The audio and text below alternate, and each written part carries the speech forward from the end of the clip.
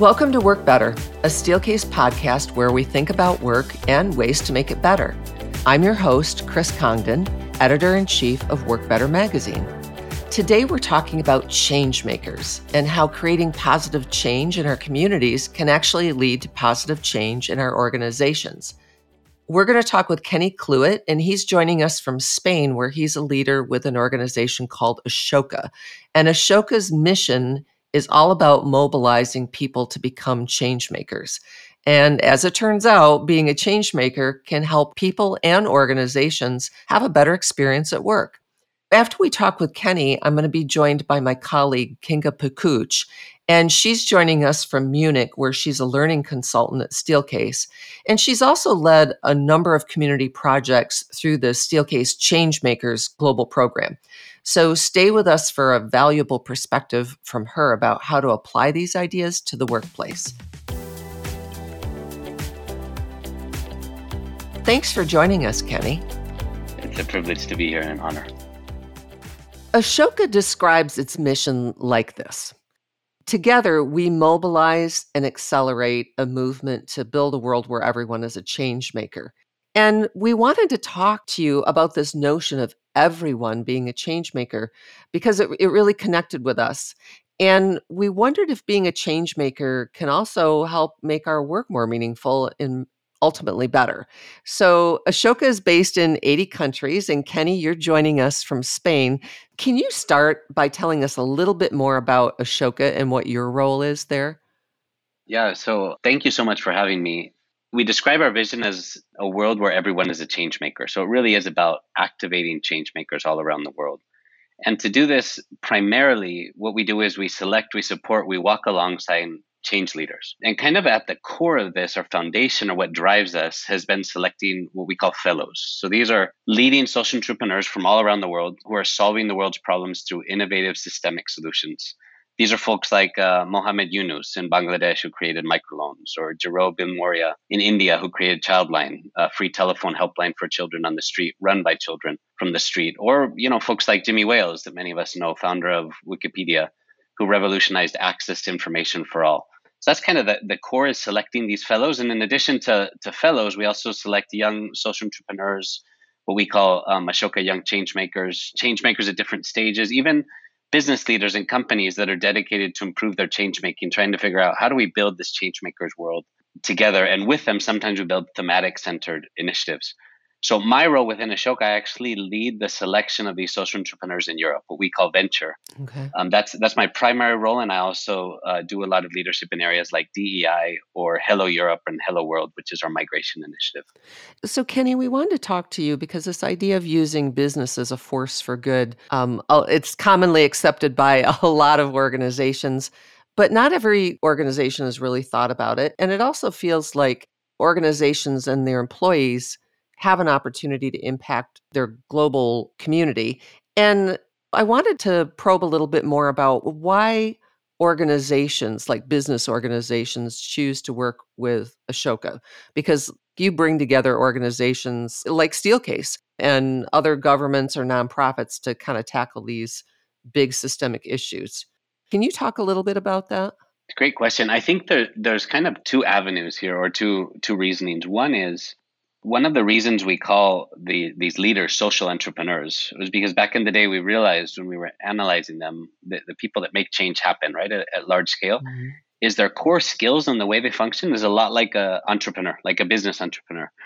Except rather than building a company to make money, which is very important for a business entrepreneur, Sure. their aim is to solve a social problem, right? So that's why it's a social entrepreneur. And I think on the one end, that really attracts successful businesses that, especially that have innovation at their heart and entrepreneurialism, because they understand if you invest in powerful entrepreneurs solving problems, things can really change. So I think that's one of the angles that attracts. I think on the other, at their core, businesses should have a function of serving their community. This is a primary aim, right? When companies lose this, often they end up losing their bottom line as well. And employees increasingly demand purpose with their work. So I think increasingly it's not really an option not to think about social issues for companies. What we find is there's certain kinds of companies that don't just want to have a social program or a CSR program. They really start understanding and grasping the passion of what if we could actually make a dent in a social problem? What if we could change something? And that's where we get excited, right? Because it's like, well, how do we activate change makers within your world, to actually create some of these changes? How do we connect you with some of these important social entrepreneurs around the world? I think that's where some magic starts happening. Yeah, let's talk about that a little bit more. Like if a company is not already engaged in this kind of work, or maybe they are just kind of doing some basics, why would they want to? What is the benefit not only to the organization, but the people within the organization to take part in this kind of work? Yeah, I mean, I think it depends on the company and who their employees are. But what we find a lot is just meeting and spending time with some of these social entrepreneurs creates a certain kind of transformation, because so often the way we look at social problems is as problems. That's and as big issues that are impossible to solve. It's a political thing or it's education. Yeah. We have these big labels on them, and then we meet someone who says, actually, here's how I got to the root issue, and here's how we're solving it. And so often, what we find with these social entrepreneurs is when they ask why about 6 more times than normal people, they get to the root of the problem, and then solutions are like so simple at that level. They're not, of course. It took all this work, but suddenly it kind of inspires you to say, "Wow, something can actually be done if we go to the root, if we look at this." So on the one hand, I think there's a huge inspiration factor. And then there's another thing that I find a lot working with different companies like Steelcase and others that we've been working with is they constantly say, we want the social entrepreneurship energy into our organization to help us solve stuff. Because there's a way of thinking that breaks barriers, breaks down problems, looks at things from a different angle, figures out how to work with people that we would have never thought we could work with to change problems. And that's attractive, not just to employees because they're touching on something new, but also some of the leaders of the organizations because it's helping them to think kind of out of the box in different ways. So it's really interesting in that sense when we bring together these different stakeholders with leading social entrepreneurs, the kind of people we select as fellows. There's an inspiration, a rethinking, a collective work that starts happening. Yeah, that's really interesting what you were just saying about social entrepreneurs asking why more often. Like it feels like there's skills to be gathered by working in kind of this new and different way, which is really important right now. Yeah, indeed. I mean, just to add to that, like we have these lists, right, of what are the skills of change making and all this stuff.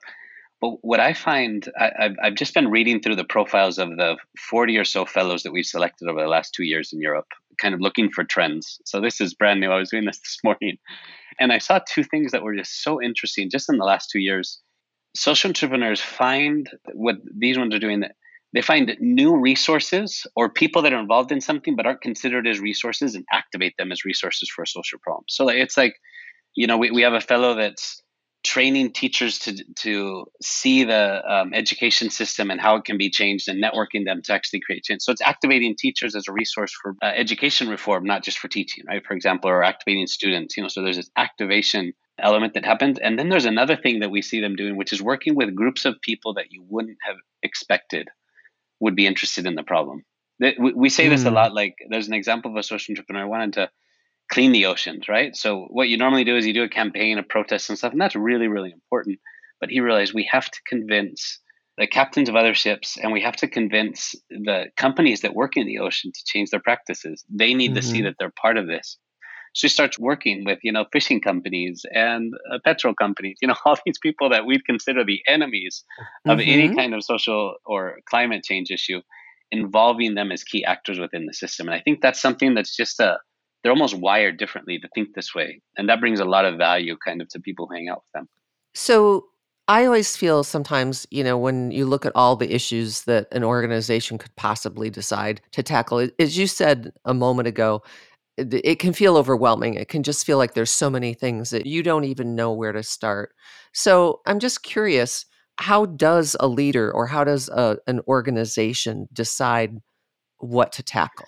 Yeah, I've been thinking about this question a bit, and it brought me back to the days when I worked with young social entrepreneurs and change makers. So these are like 12 to 18-year-olds.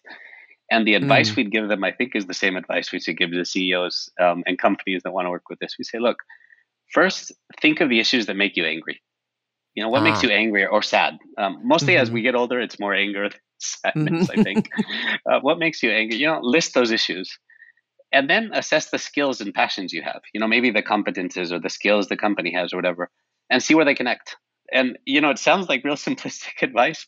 And often you have to create a huge process for this in large companies, right? To get the right leaders involved, to identify what the Hmm. company is feeling, et cetera.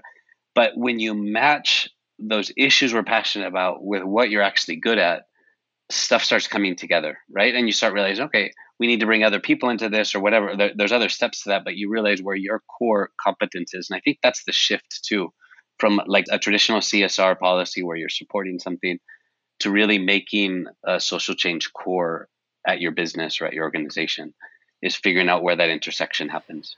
So you guys are really, really good at building these change-making communities with your fellowship program and et cetera. How do you guys go about building a global community? And why is it better to do that together as opposed to kind of just going it alone and saying, well, I'll just figure this out within my own organization? I think as far as building the community, we've done a lot and we're also learning a lot. One thing we've been talking a lot about within Ashoka is the difference between groups, networks, communities, ecosystems. These are all kind of different types of relationships and you have to address them differently. And sometimes I think we talk about, oh, there's a Mm, community and it's actually a network. There's different engagements. But as we think of kind of our mhm, primary community, right, is these fellows and sort of the worlds around them and our staff, I would say. And connect to that as nominators, what we call the Ashoka Support Network. What we focused on is finding people that their change making is kind of wired the same way. So these aren't people that have the same culture, because that would be boring, but it would also lower the impact. People from very different backgrounds, very different cultures. There's a mhm, DI aspect here that we could talk about later, but really trying to find people that are kind of wired about how they go about change similarly, and that creates magic connections. So we use 5 criteria, when we select fellows, and the same criteria applies to how we select staff or even other members of our community. We talk about new idea. We talk about, so these are people that are innovative, right? Entrepreneurialism. These are people that have a background in creating stuff, not necessarily the standard mhm, entrepreneurial track. Maybe started a newspaper as a child or did something else, but they're used to doing mhm, things. These are people that are creative in how they think about solving things. And that includes involving new people in the network. They're aimed towards social impact, mhm. and they have what we call ethical fiber, unquestionable ethical fiber, people that you can trust, right? And these selection processes are Interesting. long and painful. Yeah. This is what I do in Europe, is supervise this. But when you bring those people together, that like a lot of the barriers that you tend to have in networks to build trust, they're already broken. So you can create trust, create partnerships a lot more quickly, kind of across lines. So let's go to the second part of that question, which is why is it better to do it as part of a community as opposed to kind of going it alone? Yeah, that's a good question. So let me give you an example in the field of migration, which is where a lot of my work has been done. What we found when we started working in the field of migration, working with different social entrepreneurs, we realized, and the big nonprofits. So these are like, your big organizations like UNHCR, IOM, the Red Cross, folks that have done really good work. We talked to the leaders of these different organizations, and everyone kind of had an impression that if they did their work right and everyone else did their work right, things would be solved. We had the privilege of talking to all of them. We realized that's not true. We don't even have the same problem in mind. We haven't even looked at the problem altogether. So we brought a bunch of organizations of these leaders together. We Mhm, selected them, the kind of people that are ready for change, brought them together and spent a whole day just looking at the problem and the root of the mhm. problem. And there was this moment, you could almost feel it, where people suddenly said, oh, that's why nothing's working. We need to work with each other because we can't change this. The government can't do this Mm, alone. The Red Cross can't do it. So, there's a theory called the wicked problems or systemic issues, or, whenever you look at these theories, what they basically say is that these are complex problems that require multiple perspectives just to figure out what the root causes are and then how to solve them together. So most of the problems we're looking at in the social problems or whatever are wicked problems. They're complex problems and they require people coming together from different backgrounds to look at it. So I think it's not mhm. as much why is it better? It's going alone just doesn't Yeah. work. You don't even know what you're solving at times. Yeah. It feels like there's some parallels for those of us in the corporate world that, they may be different kinds of wicked problems, but it does feel like we're often dealing with issues that are really complex. And we need to be working with a diverse group of people if we're even going to figure out, like, what is the root cause of that and how do we begin to solve that? I want to ask about the part of your mission about everyone. being a change maker, and with special emphasis on the everyone part of that. And how can we be intentional, and how are you guys intentional about making sure that diverse perspectives are included? This is something where we're basically doing an open heart surgery on ourselves and showing it to the sector in many ways, Oh, wow. because we realized a few years ago, different people realize this in many different ways, but a few years ago, as an organization, we started seeing, even though we started as an organization saying we need to find innovations in communities around the world, connect them, we built like hidden criteria into this that has excluded different people. It could be hidden criteria literally, like when you're interviewing candidates, there's been times when we've required written emails or something. If someone doesn't have access to email, they're excluded from the process, right? Mhm. Whereas there might be an amazing innovation that we're missing out on because of that.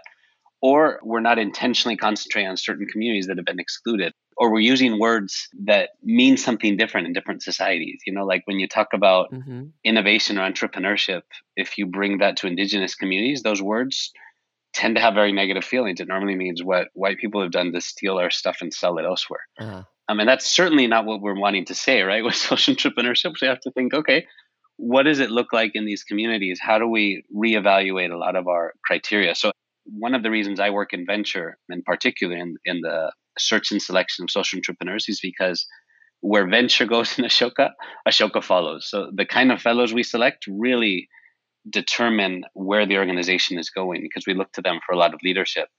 So we've been looking very closely at our criteria, the way we communicate it, our processes of how we invite people to join in the process, deferring a lot to one-on-one conversations, to going to places where people are, to not asking them about their solution in our boxes, but kind of asking folks to tell us in their terms and try to learn their terms rather than have them adapt to our terms, to be able to essentially just select. This is kind of first part of DEI, right? Is the diversity, select people from communities that have been traditionally excluded.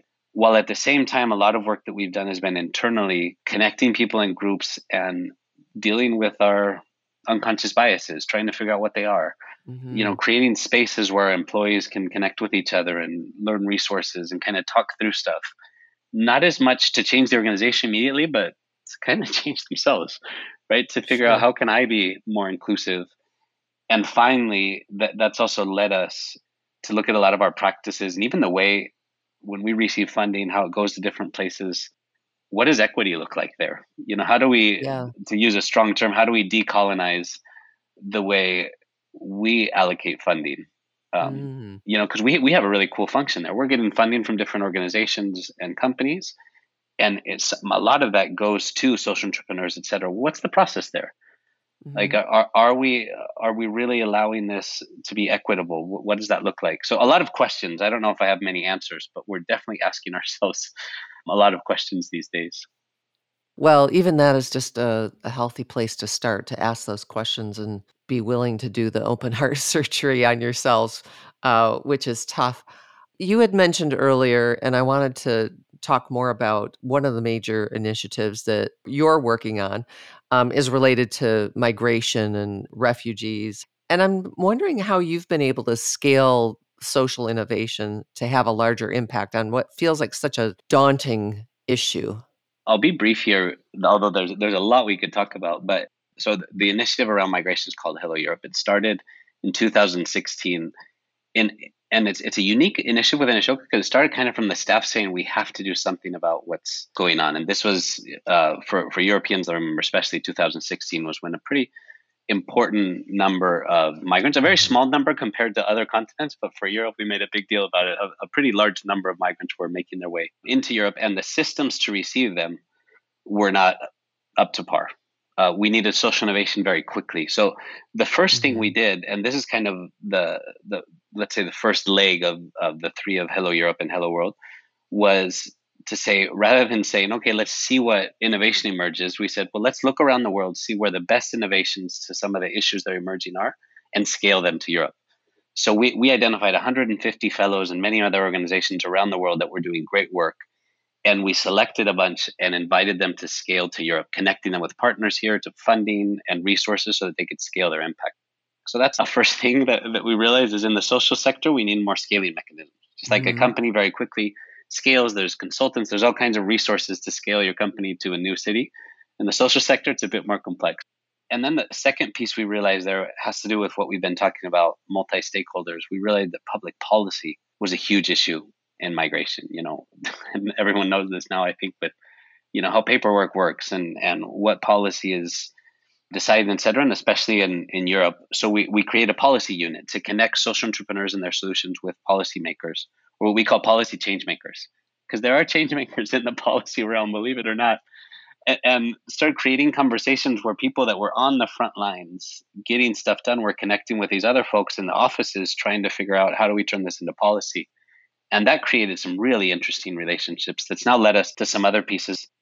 I'd say the third piece that was kind of indicting for us, to be honest, was as we did this, we realized the majority of social entrepreneurs we were immediately supporting or looked to or whatever looked quite white and quite European to receive migrants, right? And there's nothing wrong about someone white and European wanting to help or to welcome intentionally migrants. But we realized, this thing we say that everyone a change maker, that everyone piece, we need to figure out how this fits into this. So we started mapping and really looking into and questioning ourselves and even our hiring practices and stuff about how can we live out every migrant a change maker? Like, what would that look like? It was fascinating, right? Because when we looked at statistics, we realized that during the 2016-17 arrival of migrants, entrepreneurship in Europe skyrocketed.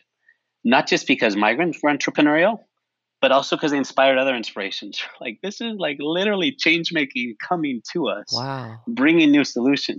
So we're like, how do we speak about this? How do we bring this to the surface? How do we move out of the way so that a lot of the narrative becomes migrant led? And that's been quite an adventure trying to figure out how do we shift our practices. It's led us to look at Ashoka globally, at venture, how we select social entrepreneurs. And when we launched Hola America, so this is our Hello Europe work in Latin America, it started with that sort of as a premise, and it's been a completely different story, basically identifying, activating, recognizing migrant entrepreneurship across the continent. That has been really, really powerful because just change making, when you think of change making, it's kind of two aspects. One is the skills to change, to be a change maker. There's certain kind of leadership skills, connecting with people, empathy, etc. But the other is the confidence and being given permission to do that and platform to do that. And so that was something we realized we can spend, we have all these people that are change makers. They're investing their lives in new communities, whether they're refugees, whether it's forced, whether it's, it doesn't matter. When people move, change making happens and it has to happen. So how do we lift them up? How do we create a platform? How do we give them voice? How do we move out of the way? How do we change that discourse? So that's a lot of what we're thinking about now. And of course, that goes back to us to say, well, who's actually leading these initiatives? Do we have migrant background leaders within our organization? Sure. Are they leading this? How do we get them on board, et cetera? That's been quite an adventure, and there's a lot more going on there, but that's sort of the essence. Yeah, thank you for sharing that. It feels like right now we're at a time. There have been so many studies that are talking about decreasing levels of trust across the board, whether it's trust in government organizations, trust in employers, trust between one another as human beings. I'm just wondering if all of the work that Ashoka and other change-making organizations are doing, is that one way to help build a sense of connectedness between people? Yes, that would be the short answer. I mean, what we find is kind of two things, like entrepreneurial skills, right? Looking at the roots that underlie the problem, suddenly things get a little simpler. They get less messy because okay, there's something going on here that's not your fault. It's a little deeper. And the second thing that we found is when you look at it from a solutions lens, a change-making lens, there's hope, in those conversations versus just a stalemate. And of course, there's people that don't want to participate in those conversations. That's fine.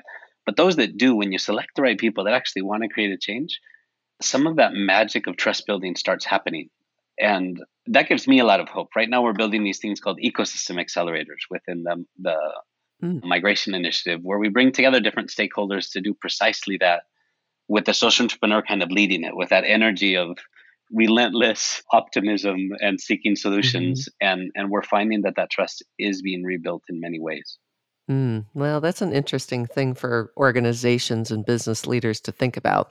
And we are speaking to business leaders today. So before I let you go, Kenny, I would just like to know, what would be your message to them? I think is let change happen. A lot of conversations I've had with business leaders, there's a fear of losing control or letting employees have the freedom to carry out the crazy ideas they often have. Mm.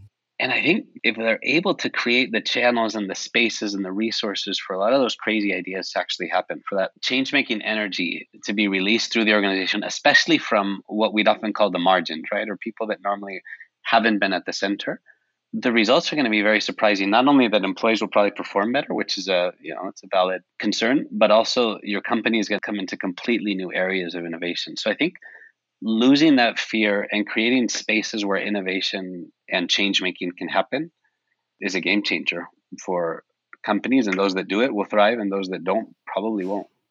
Well, I think that's a really good message for us to wrap on today. So I really appreciate you being here with us today. And thank you so much for all the insights about what you've learned and what Ashoka has learned in your process of change making. Thank you, Kenny. Thank you so much. It's a pleasure to be here.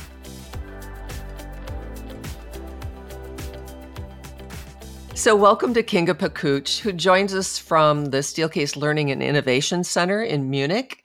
And Kinga is a learning consultant in our learning and development team. And before relocating to Munich, she was based in Cluj, Romania, and she has led community projects throughout the Steelcase Changemakers Global Program. We'll talk a little bit more about that, as well as DEI initiatives within the company. So thanks for joining me, Kinga. Thanks, Chris. Very happy to be here.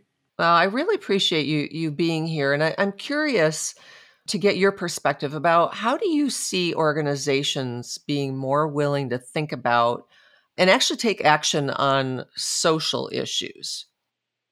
So I can definitely see a sort of heightened sensitivity towards social issues and even a form of consciousness within organizations about the role they play in the world and who they serve beyond their shareholders.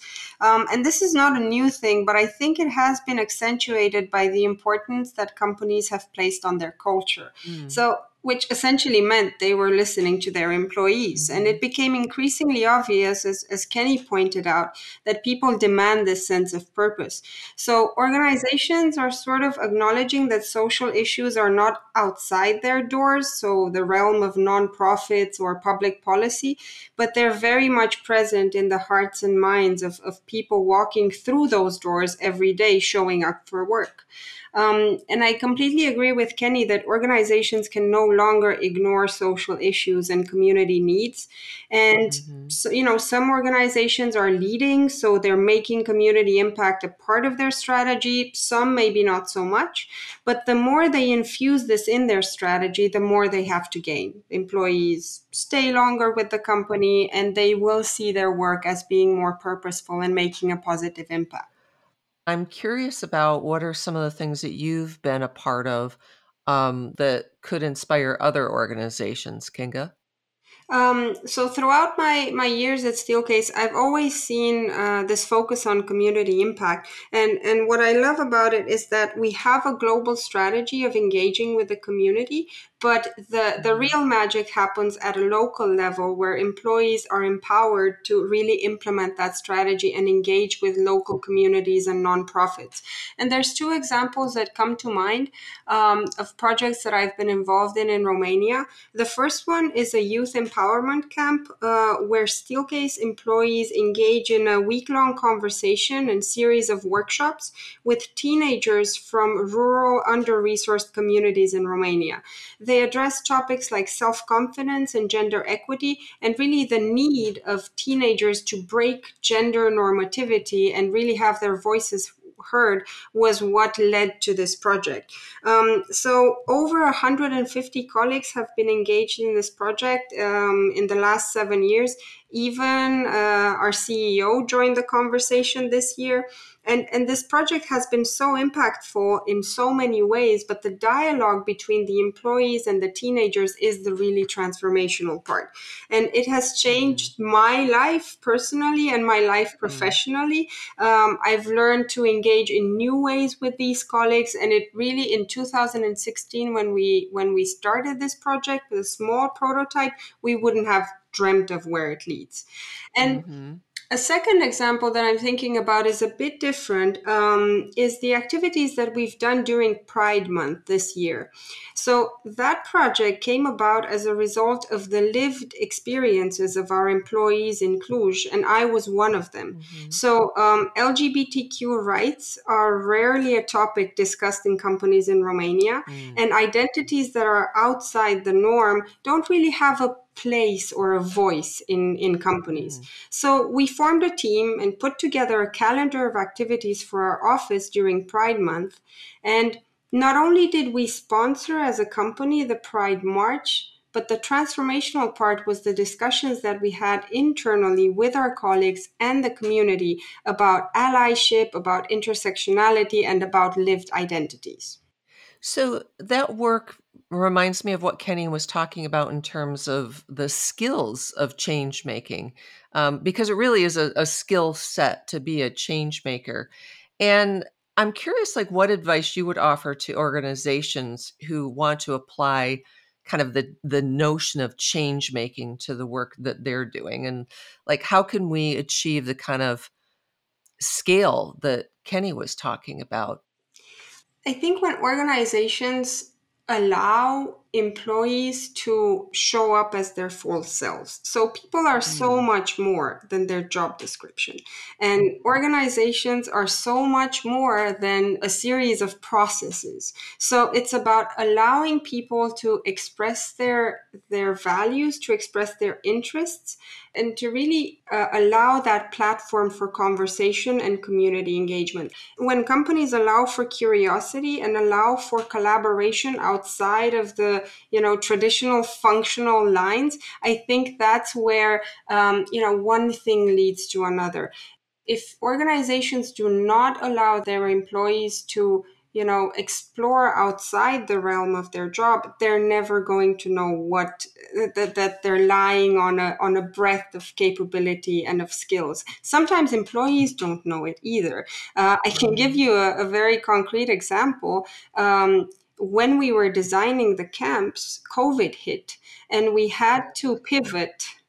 In 2 weeks, we had to transfer a full physical camp into an online environment. Did we Oh, know wow. that we had the skills and the agility to do that in 2 weeks? We found out afterwards when we did it. So we Mhm. learned by having this common purpose and through experiential learning. But the company also allowed us the platform to do so, and also the mandate to make mistakes. I loved what you were saying about work being more than just a series of processes. And, we think a lot in this podcast about how to make work better.